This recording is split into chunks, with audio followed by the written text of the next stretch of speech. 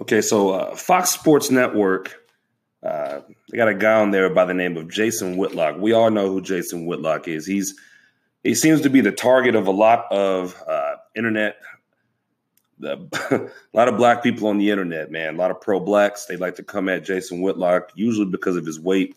But he's very opinionated in the things that he likes to talk about. And he's come out and he is against the NFL kneeling anthem. He thinks that it's stupid. He thinks it's a waste of time. Now, I wouldn't necessarily call it stupid because I've had people come out and call me a quote unquote coon and all this other bullshit.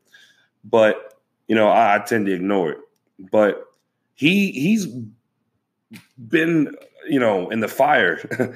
He's really been through the ringer, man. So I definitely want to applaud him for being a free thinker and not being a part of this idea of groupthink.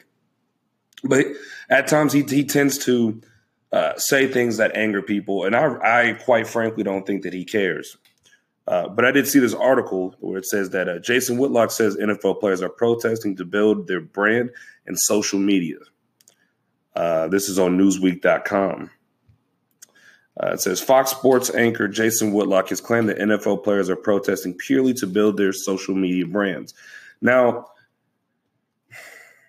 it helps because you have a lot of people who follow anything that's a hot topic issue, such as race, social injustice. You'll notice that a lot of people they'll make comments on it, and then they basically get followers. Now, I'm not sure what kind of brand Mr. Whitlock may be talking about,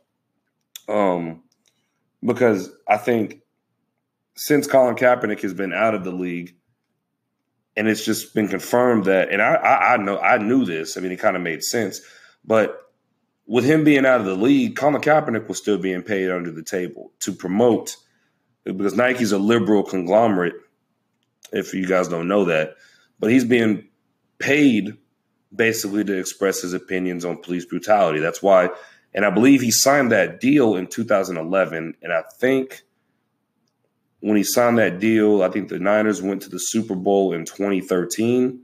So at that point, after that year, or after that Super Bowl run, that's when he started making a lot of these statements. So it says here that speaking on the Tucker Carlson show on Wednesday night, Whitlock said the ever-growing presence of social media was detrimental to the professionals of sports. I think it's killing sports because of all the athletes are 1,000 addicted to social media, which is true.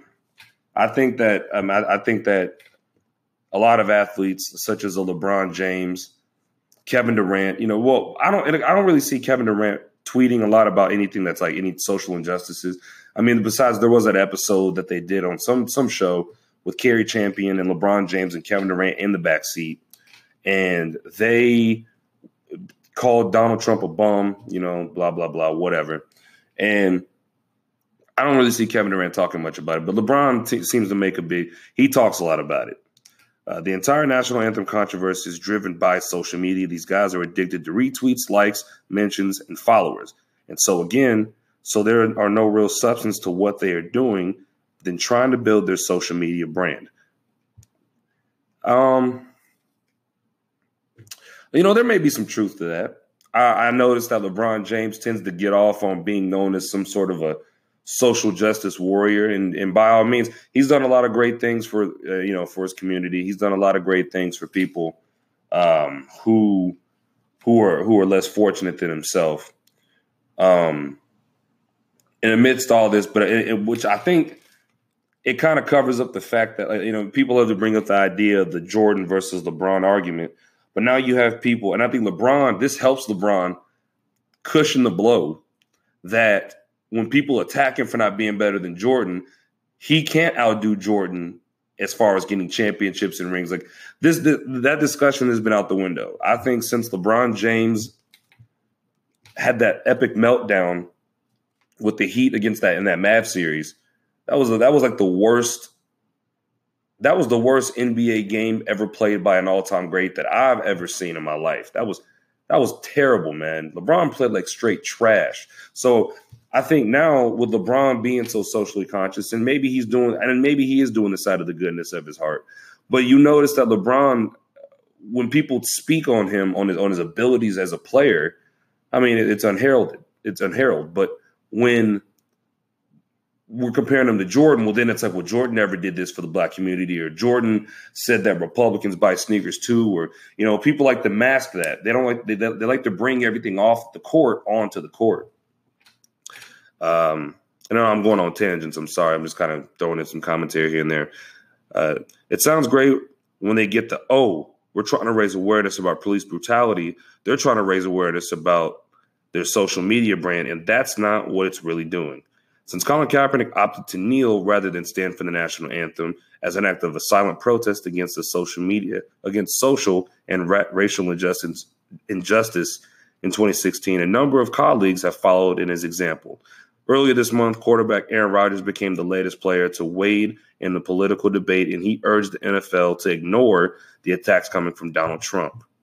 Trump has repeatedly lambasted the NFL for protesting and accusing them of disrespecting the flag and the country. Outside the NFL sphere, Steph Curry and LeBron James have also been outspoken critics of Donald Trump's policies while they're being weighted with their while throwing their weight behind the protests. When asked about Carlson whether rich and famous athletes would be better off taking a step away from social media, Whitlock insisted they couldn't bring themselves to do it because their brains had been hacked, quote unquote. Remarkably, he added that the issue was particularly serious for black people and black athletes. They're so addicted to this thing that we are metaphorically and theoretically call Black Twitter, and being approved over Black Twitter, whether or not there was some Twitter lynch mob agreeing or disagreeing with what you say, he said. Take a LeBron James. He's got 40 million Twitter followers. He's worth more than $500 million, and he's addicted to social media. This of all these young people, and look to all of us in the media that aren't young and aren't completely addicted to social media. Our brains have been hacked. Whitlock's comments came a few hours after LeBron James revealed he had started to speaking out on social media on issues and becoming frustrated with some of his peers who were reluctant to do so. The new Los Angeles Laker is well aware of being outspoken and has tarnished his image in the eyes of many and insisted that he is underrated by criticism. I want the satisfaction, he explained on a debut episode of his new show, The Shop. Not for myself, but for everybody else. He raised off rappers Snoop Dogg, Tupac, Jay-Z, Biggie, and now getting an opportunity to be an inspiration around the world of what these kids are looking up to.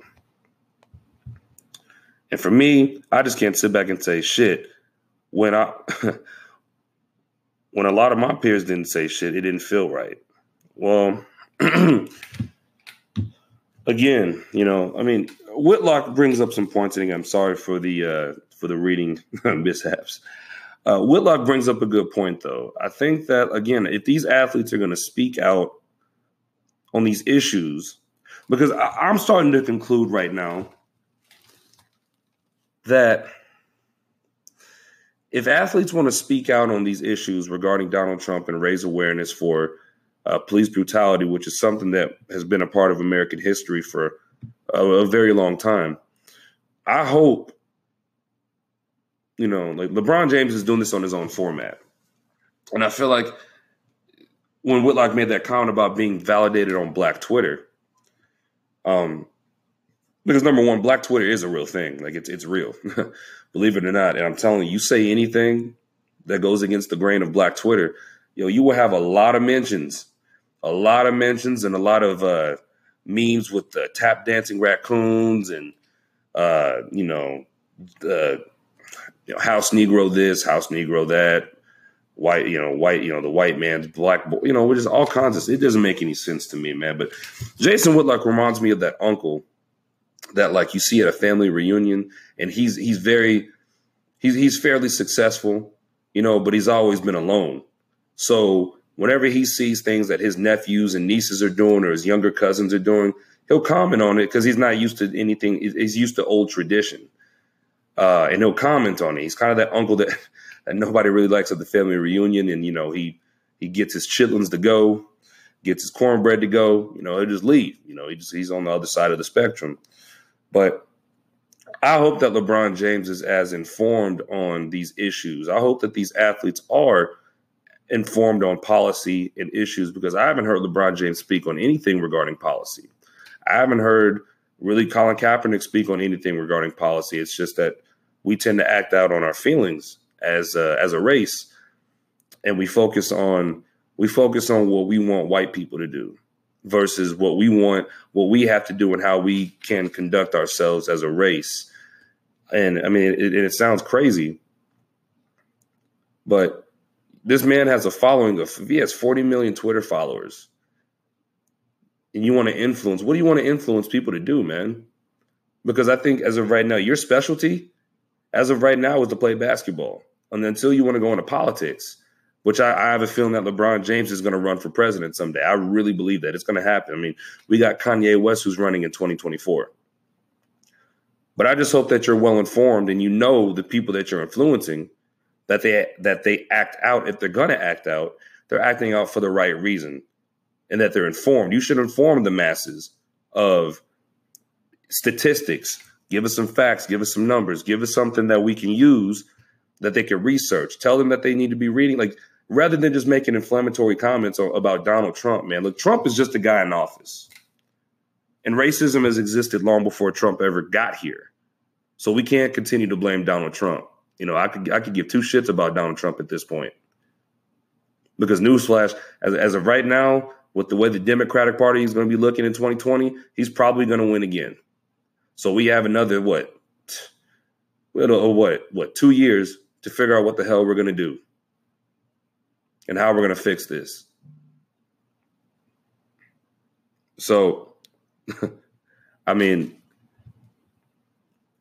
the ball's in your court, man. The ball's always been on LeBron's court, you know, even no matter where he goes.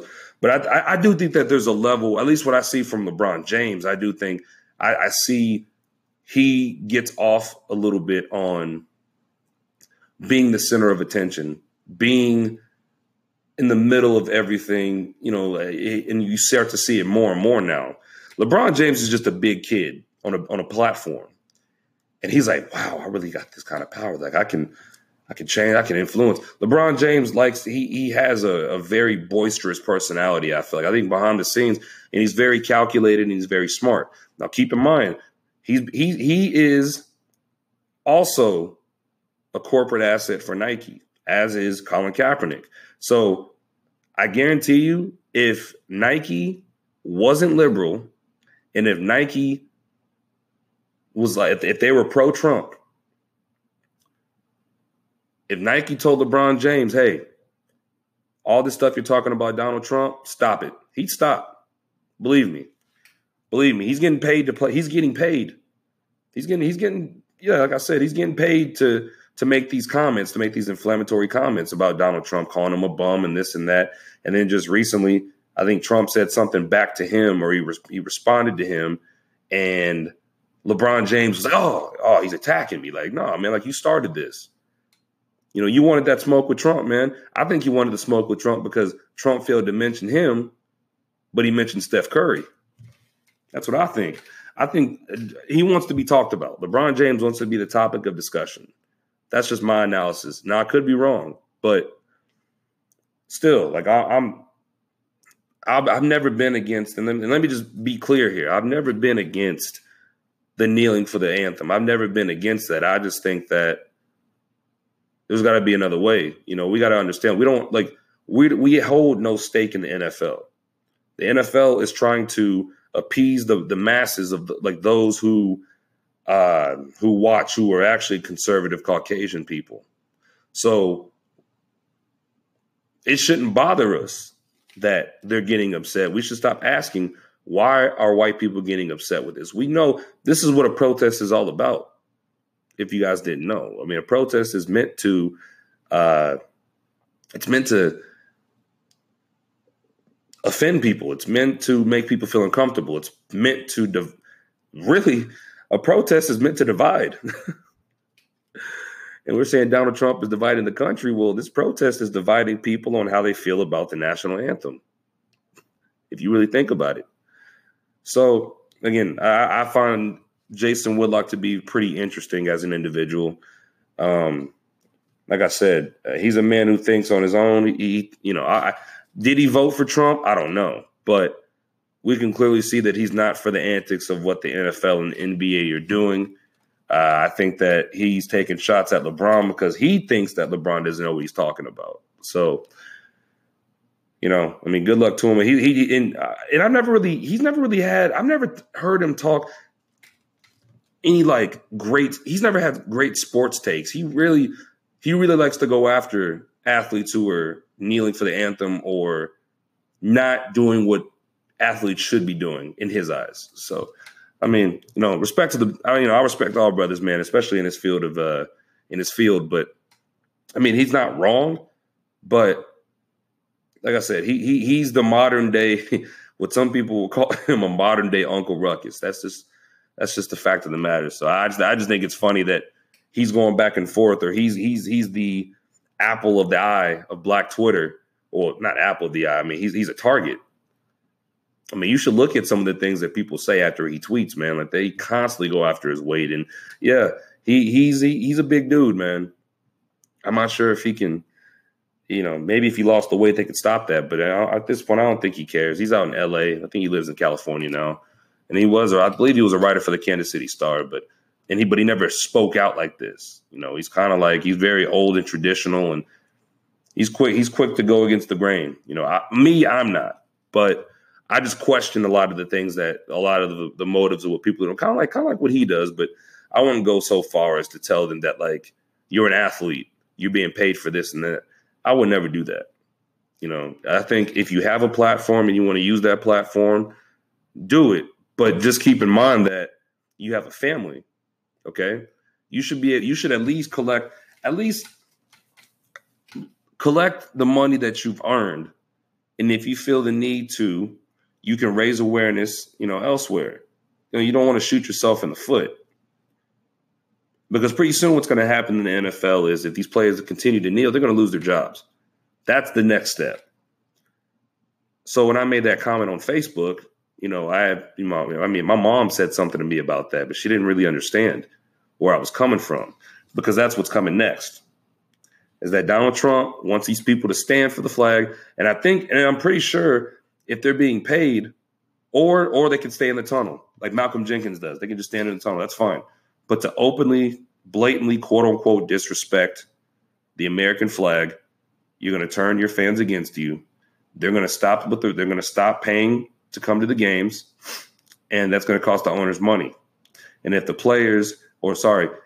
owners don't nip this in the bud like they're supposed to as owners, I'm just speaking from the outside looking in, and if the owners don't pay heed to this, well, then Donald Trump is going to be able to levy taxes on them, high taxes. He's going to make their lives a living hell, man. So they don't have a choice. These are businessmen. And the way that Donald Trump is probably putting it to him is, look, you better tell these dudes to kneel, or yeah, you got some taxes. Yeah, all those funds you guys got, I'm cutting them, all of them. He can do that. So they're stuck. They're got their hands behind their back, and their hands are tied. They don't know what to do. So now, and I believe now the NFL policy is that every player that takes a knee, I think, if you take a knee, every player is going to get fined now. So what if you're a player, you're making millions, right? But you got a guy who's on the practice squad, $15,000 per. That's crazy. So then you're going to divide the locker rooms. Then when that happens, the next step, if this continues, then players are going to lose their jobs. And I don't think the players want to lose their jobs.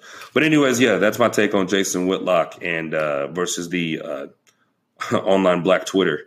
Because it's never going to stop, man. You can't win, Mr. Whitlock. I'm sorry. So the late, great Aretha Franklin passed away a couple weeks ago. My mother was a huge fan of Aretha Franklin. I've never really listened to her music. The only song that I know from Aretha Franklin is Respect. That's the only song that I know. It was very sad. My mom, like I said, I listened to Magic 107.3, and I just think that I haven't seen a death that was mourned like this since I think Michael Jackson. This is my opinion. But anyways, she had a funeral. Well, obviously everyone has a funeral, but she had a funeral, and there were a lot of people that were in attendance. So at the funeral, Ariana Grande decided that she was going to come out and she was going to sing at the funeral, and it's just so ironic, man, that as she's singing, she's in front of. I mean, number one, there's a bishop. And the outfit that she wore revealed, she's got nice legs, revealed her legs a little bit. And as she's performing, she is right in front of Bill Clinton, Jesse Jackson. Okay. She's in front of all these dudes, man, who are known super freaks. They're freakazoids for sure. And they're just sitting there just watching, and as she's singing, they're looking. Bill Clinton's probably looking at Jesse Jackson, and Jesse Jackson's looking back at him. They're smirking at each other. And I can only imagine what Bill Clinton was saying. He's probably just like,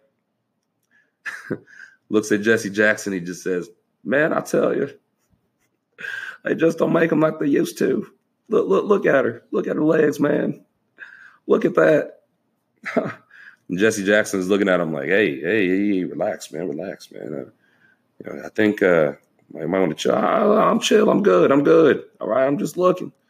Hillary was out there somewhere. I don't know where, but man, God damn, look at her. And she's out there singing. So after all that went down, there was the pastor, the bishop, was put his arm around her, and he made like a really weird joke about Ariana Grande's name sounding as though it was something on the Taco Bell menu. It was really trash. Just a terrible joke, man. I hate pastors who try to be funny and they're really not funny. Like I really do. They're not. They try to make little jokes, man. I'm like, just stop. Just give me the word and I'll get the hell on, all right? So while that was going down, he groped Ariana Grande's, what would that be? So if I was standing up on stage, he groped her right breast, but like wrapped his arm around her and just started just squeezing. Like you could tell, and Ariana Grande is kind of like frozen. It's like she can't move. And I think she's a nice girl, so she was probably like, if I try to fight this guy off, I'm gonna look like a complete ass at Aretha Franklin's funeral. So since then, everybody on Twitter's noticed it. I'm sure the hashtag #MeToo, they noticed it. They brought it to everyone's attention. Now everyone's attacking the pastor. So now he's apologized. And according to CBS News, Bishop Ellis apologizes for touching Ariana Grande at Aretha Franklin's funeral. The bishop who officiated Aretha Franklin's funeral apologized Friday to Ariana Grande for how he touched her on stage and the joke that he made about her name. Bishop Charles Ellis III led Franklin's funeral and awkwardly greeted Grande on stage when she performed You Make Me Feel Like a Natural Woman. You Make Me Feel Like a Natural Woman. Images of the moment showed Ellis's hand well above her waist and his fingers pressing against the side of her chest. Yeah, man. And I think Pete Davis was there too. Like Pete Davis was probably watching like, oh God, like if I could get up right now, I really would. And I think Big Sean was in attendance too. So he's the ex and he's watching this. And Pete Davis, this was just a fiasco waiting to happen, I feel like. And it was just awkward. But I've always had that kind of vibe with most pastors, man. Like I really have, dude. Church in general. I've been to great churches. Don't get me wrong, but I've been to some in the past, man, where it's like you could tell the pastors were definitely checking out. They're checking all the chicks out in the front row. And again, like I said, I'm a God-fearing man, no doubt about it. But this pastor, he went a little overboard, man. He definitely went a little overboard. And then on top of that, you got her. Bill Clinton is looking at her like a piece of meat. Just man, I tell you, if my wife wasn't here right now, I don't know what I'd do. Like that's the look he was giving. And there's so many memes out there right now that are just like Bill Clinton and talking about like I want a woman to look at me, or I want my husband to look at me the way Bill Clinton looks at Ariana. Look, Bill Clinton has seen his fair share of Latin ladies. Believe me, he's seen his fair share, as has Jesse Jackson. I bet you Jesse Jackson was like the one to take her out on a date afterwards or something like that, man. Like, Oh man, let's see here. It was never my intention to touch any woman's breast. I don't know. I guess I put my arm around her. Maybe I crossed the border. Maybe I was too friendly or familiar, but again, I apologize. He then hugged all the performers on stage during the Friday's 8-hour service. I'll hug all the female artists and male artists, Ellis said. Yeah, but you didn't hug them like that, though. You didn't hug them like that, man. Look, man, your fingers were caressing. I saw that, man. Everybody that was up, I shook their hands, hugged them all. And that was what we were about in the church. We're all about love. Yeah, and about making love, too, is what it looks like. You super freak. It says here, Ellis also apologized to Grande and her fans of the Hispanic community for making a joke and seeing her name on the program, thinking it was a new item on the Taco Bell menu. That's what he said. That's a bunch of bullshit, man. Ariana Grande. Who thinks like that, man? Like, I think he made that joke to kind of sort of lighten the mood a little bit. And even when he said it, I was like, nice try. Nice try, man. Yeah, I'm pretty sure Ariana Grande won't be doing any more funerals anytime soon, especially when it comes to having creepy pastors that are out there who are basically preying on her. And, because what she wore, she looked good. Like, I'm not going to lie. I've always thought Ariana Grande was a good looking woman, man. And I'm just looking at these images, man, of Bill Clinton checking her out. I mean, he is looking at her like God, he's just like in awe, dude. And as she's singing, and it says, watch Bill Clinton look at Ariana Grande up and down as she sings at Aretha Franklin's funeral. Try not to throw up in your mouth. Bill Clinton is in awe. So on stage you have Bill Clinton, Jesse Jackson, that fool, what's that guy's name? Al Sharpton, and you got what's that guy's name? Louis Farrakhan. Louis Farrakhan's up there too. And they're just probably like, Louis Farrakhan's like, God almighty. He's good. That's no shot at the great Farrakhan. Not whatsoever. I'm just kidding. But yeah, man, definitely an embarrassing moment, especially on live TV. I kind of saw that. I definitely saw that coming with everything that happened at that funeral. Somebody actually asked me to talk about this, so I thought I'd give my take on it. But long story short, Ariana Grande, man, you're fine. You're super fine. But like I said, I don't see her doing any more funerals, man. Or if she's going to do one, she's going to have to get away, step off stage when the pastor comes on. So the Oakland Raiders decided that they were going to make a quote-unquote splash trade, well, with how they viewed the trade to be looked at.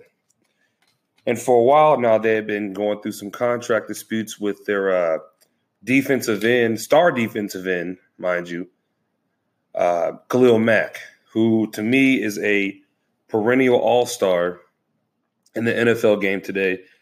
I would personally say that he's at least top two, maybe top three in his position. Huge impact player. I mean, he's got the size, the speed, the strength, double teams, he can shed those. And the Oakland Raiders, who for the past couple of years now have struggled on defense, they now lose their best player. I would say on the entire team. I mean, I think he hands down he's a weapon on the defensive side, and I think that he's also a game changer. So what they did, what John Gruden decided to do, and which was rather than negotiate with which it's not his job to negotiate, but I felt like he did little to nothing to try to alleviate whatever issues that Khalil Mack may or may not have had with the organization. And he just decided, hey, he okayed for them to ship them off. Well, actually, technically, he did play a part in it because he is also, I believe he's also head of he's the director of personnel, if I'm not mistaken. Because when he signed that contract with Reggie McKenzie, I believe that they relinquished the rights for him to have control over the personnel. So he did have something to do with that. So he decided that he was going to trade Khalil Mack to the Chicago Bears for 2 first-round picks. And I think that, I don't know. At first I said it was a kind of a lose-lose, but clearly you now have I'd say the biggest defensive star, I would say, within the division. I mean, I'm just looking around the NFC North, and I mean, I don't really see anybody who's as big of a star or a bigger star or equal to of being a star than one Khalil Mack. So clearly what it looks like now is you now have a new head coach, okay, with the whole new offensive system. Hopefully it's one that's adaptable for Mr. Mitchell Trubisky. You have a revamped offense now. You have a new tight end. You still have Tariq Cohen. You have Jordan Howard, I think is his name. You have Jordan Howard at running back. Still a little spotty on the offensive line, but I mean, hey, you can definitely improve with that. You could find linemen. Nowadays, linemen come so deep now. I mean, you could find a lineman in the second round. I'm not sure where they're going to end up picking at in the draft or what their picks are looking like. But we'll spend time with the Oakland Raiders. So John Gruden is he's a good coach. I feel like he's a good coach. I think he tends to make ballsy decisions, just like this one here, where you trade away your all-star. Oh, and then he also cut Martavis Bryant as well. But then you decide that you're going to keep Jordy Nelson. Now, I know that Martavis Bryant has his off the field issues. I know that I believe he also had a looming suspension over his head. So there was also that. Maybe that's why he wanted to get rid of him. He felt as though he wasn't giving enough effort. Allegedly, he wasn't giving enough effort. I don't know what he's doing. I have no idea. I mean, the Raiders, you at least had a guy who could impact the game in a Khalil Mack who can also play inside. He could also play outside. And I believe in college he played linebacker. He played middle linebacker. So, I mean, that just shows you how raw of a talent that this guy is, man. I mean, he's there's no double teams that are gonna take this guy. I mean, he can easily slice right through that. But now the Raiders, they're going to struggle now. And then you have people who are saying, well, you know, they can compensate for that in the draft next year. They can compensate for that. They have 2 first-round picks. Look, man, I don't care. Khalil Mack is a one-of-a-kind. He's a generational talent at his position. There's nothing, and I mean, you just look at the college football today. You don't see anybody who even comes close. Maybe Joey Bosa's little brother, Nick Bosa. Maybe he kind of sort of fits that mold, but I mean, he's not a game breaker like this guy is. And then you look at the other side, Chicago Bears. They're a team that's there in the process of rebuilding, and they need some help on that defense. So now on the defense, you have Kyle Fuller at corner. You have Khalil Mack on the defensive line, and now you have rookie Roquan Smith, who, I mean, to me, I feel like he was the better linebacker than the other dude from Alabama, I think it was Rashad Evans. I think was his name. Man, that wasn't Rashad Evans. Babe, was it? I don't know. Anyways, the linebacker that Tennessee picked up in the draft. So, I mean, you have at safety. I don't know who they have at safety. I really can't remember. But I mean, they're making the right moves. Now, I feel like though they shouldn't have given up what they gave up, because when you make a move like this for a team that's still kind of in the rebuilding mode. Oh, and then they also signed him to like a extension. Now he's the highest paid defensive player in the league right now. I think it was like $141 million or something like that. He got paid. Aaron Donald got paid too. He also got himself a little back. So it's been a good week for defensive linemen who have finally gotten the money that they feel that they deserve. But I felt like when the Bears made this trade, it was kind of a move out of desperation. I mean, does this mean that they're going to compete now? But they still have to compete in the NFC North. So I think now I have the Bears finishing last. I think they're going to end up finishing maybe second or third. Maybe they'll tie for second. I'm not really sure. Depends on how Mitchell Trubisky's year goes. It depends on how Matt Nagy adjusts to being a head coach. So I think John Gruden's an idiot. I will say that. He trusts himself, and you got to like a guy who believes in himself. And he can talk about in the media about how, it was a move that he may think it's the right move, but the Raiders are going to finish. They're going to probably go 4-12. I mean, if they're not, if they and like just like the Chiefs, but I think their defense is going to be worse than the Chiefs. If they don't score, they're going to have to score at least 30 points a game if they're going to win at least 7 games, 9 games. Because who are they going to do? Who do they have on defense? They got Bruce Irvin. That's really it. And I think they got Garyon Conley, who didn't play last year due to injuries. So I'm not sure how it's going to really pan out for them. I mean, I had them finishing 4th in the division anyway, but now it's getting worse. And Derek Carr is highly inconsistent. Marshawn Lynch is like 31 now, but he's got some tread on his tires. I mean, you got Doug Martin, but Doug Martin he's injury prone.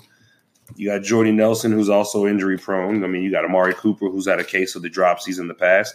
I could go on and on about some of the things that are, I mean, they have solid guard and tackle. They have a solid center and a solid guard play, but that's really about it. Donald Penn, I'm not sure if he's still playing. He's old. He's getting old. So I don't know, man. I don't know how it's going to fare on either side. Well, I know the Oakland Raiders are going to suck. The Bears are probably going to go. I had them going 6-10. I think this year now they're probably going to go about 8-8 or 9-7. I could be wrong, but Khalil Mack is that much of a player and is that impactful on the game. I feel like on the defensive side that, I mean, the Bears, even though they don't have the best corners, I mean, they're still going to be in a lot of games. And wait, is it Prince Amukamara that they got too? I think, yeah, I'm pretty sure they got Prince Amukamara. Let me look real quick.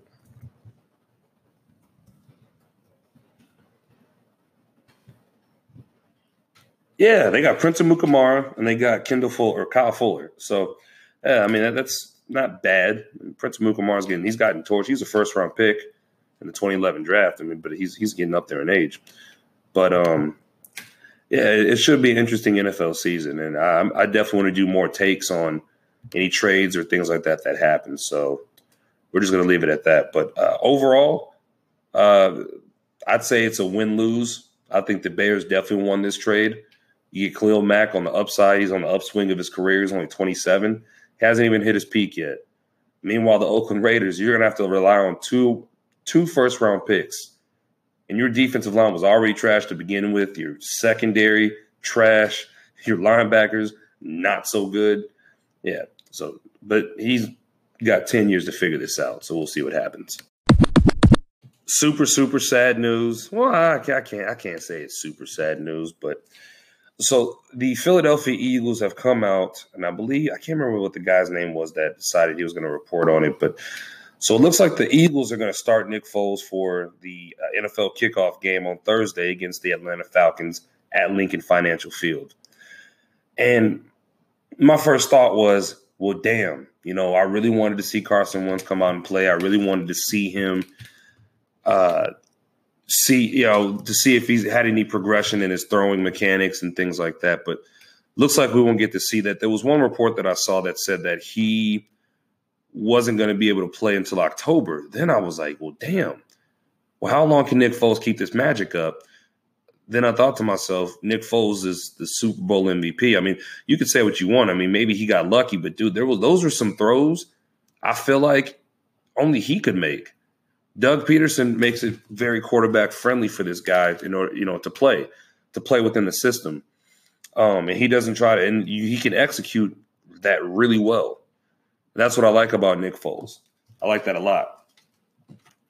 But still, it's kind of like, I'm not afraid of the Falcons, but I mean, they did get better. They got a lot better. Matt Ryan's really nothing to sneeze at. I mean, he's had a lot of trouble playing at Lincoln Financial Field in the past. But they've made some upgrades. I mean, they still got Jake Matthews at the tackle position. They have Julio Jones, who's coming off of a pretty.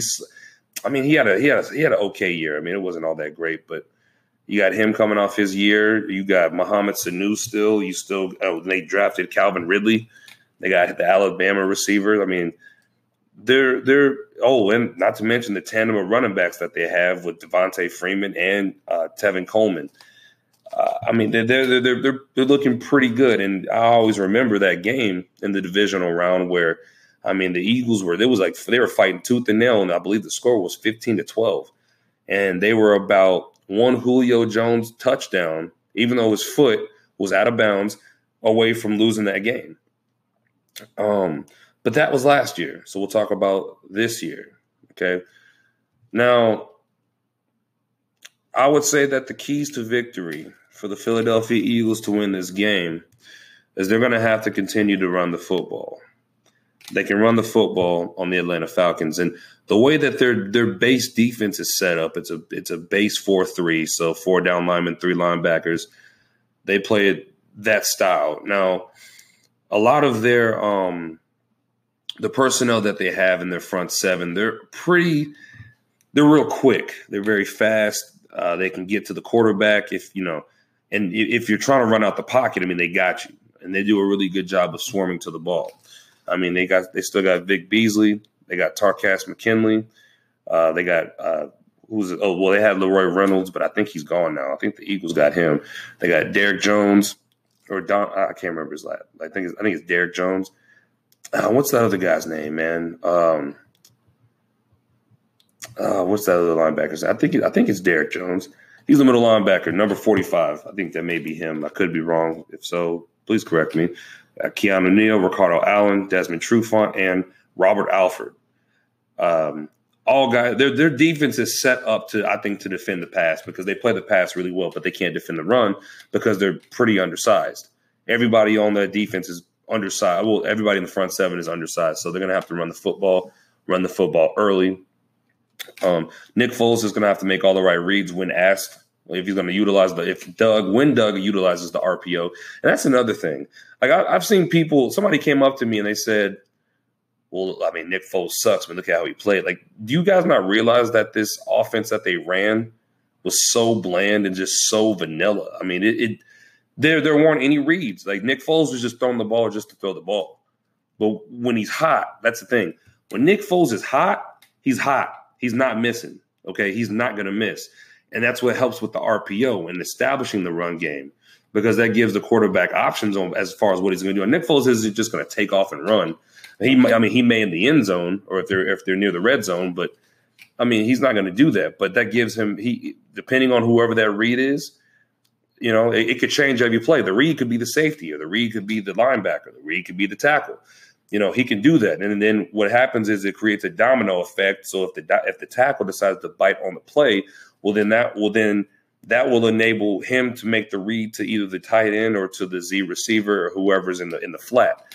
I mean, Doug Peterson to me he's an innovative coach. I mean, and Chip Kelly kind of sort of, and also they run an up tempo, so they're going to run a very up tempo offense, which is going to help keep the defense off balance. And Atlanta doesn't. I mean, Atlanta can keep up on the defensive, and they really can. And and I forgot. Alshon Jeffrey's not playing this game either. So that means Mac Hollins is going to have to step in and play in that role. So at receiver, you got Mike Wallace, Mac Hollins, Nelson Aguilar, and I'm not sure if DeAndre Carter is going to play in this game, but then you have Zach Ertz. And not to mention, dude, we have a hell of a tandem at the tight end position. We got Zach Ertz and we got Dallas Goedert. I'm saying we as if I play for him. They have Zach Ertz and Dallas Goedert. The offensive line is still intact. I mean, Super Bowl winning offensive line minus Jason Peters, but he's a Pro Bowler. He's a Hall of Famer, as is Lane Johnson. Jason Kelsey, superb. I mean, he's awesome. Steven Wisniewski, I mean, he does his thing as well. And we have Brandon Brooks, who is a Pro Bowler as well as a Super Bowl champion. This game, to me, it's pretty simple. I think that you get to Matt Ryan early. I didn't even get a chance to get onto the defense. I mean, defensively, we had here we go again with that we. They have they're just so deep at that position. I mean, you got Brandon Graham, you have Fletcher Cox, Haloti Ngata, Timmy Jenkins not playing, but then you have Derek Barnett, right? Then you got Michael Bennett. It's just a deep rotation of what they have. It's insane to me. Linebacker's a little bit thin. What's that guy's name? Nigel Bradham. He'll be out the first game, so I think the linebacking core may take a hit. But they just picked up DJ Alexander from off waivers from the Seattle Seahawks. But I think they're going to use him more for special teams. In the corner, I mean, I want to see how the defensive backs play. I want to see how Sidney Jones plays. I want to see how Jalen Mills plays, because he had to guard Julio. Ronald Darby, I think he's going to have a big season this year. Malcolm Jenkins, they're going to put him in that linebacker spot, kind of sort of that weak side spot. Because the Eagles only play they basically play a 4-2-5 or, a nickel. They play a nickel package. The only thing I'm really worried, man, is if Rodney McLeod doesn't get his shit together, man. I need him to not be trash. Like, he can't afford to be trash. Like, he's a good player. Don't get me wrong, but I can't afford for him to be trash. And quite frankly, I mean, I need him to take better angles too. I would say if I could pick a weak link on the defense, I think it'd be him.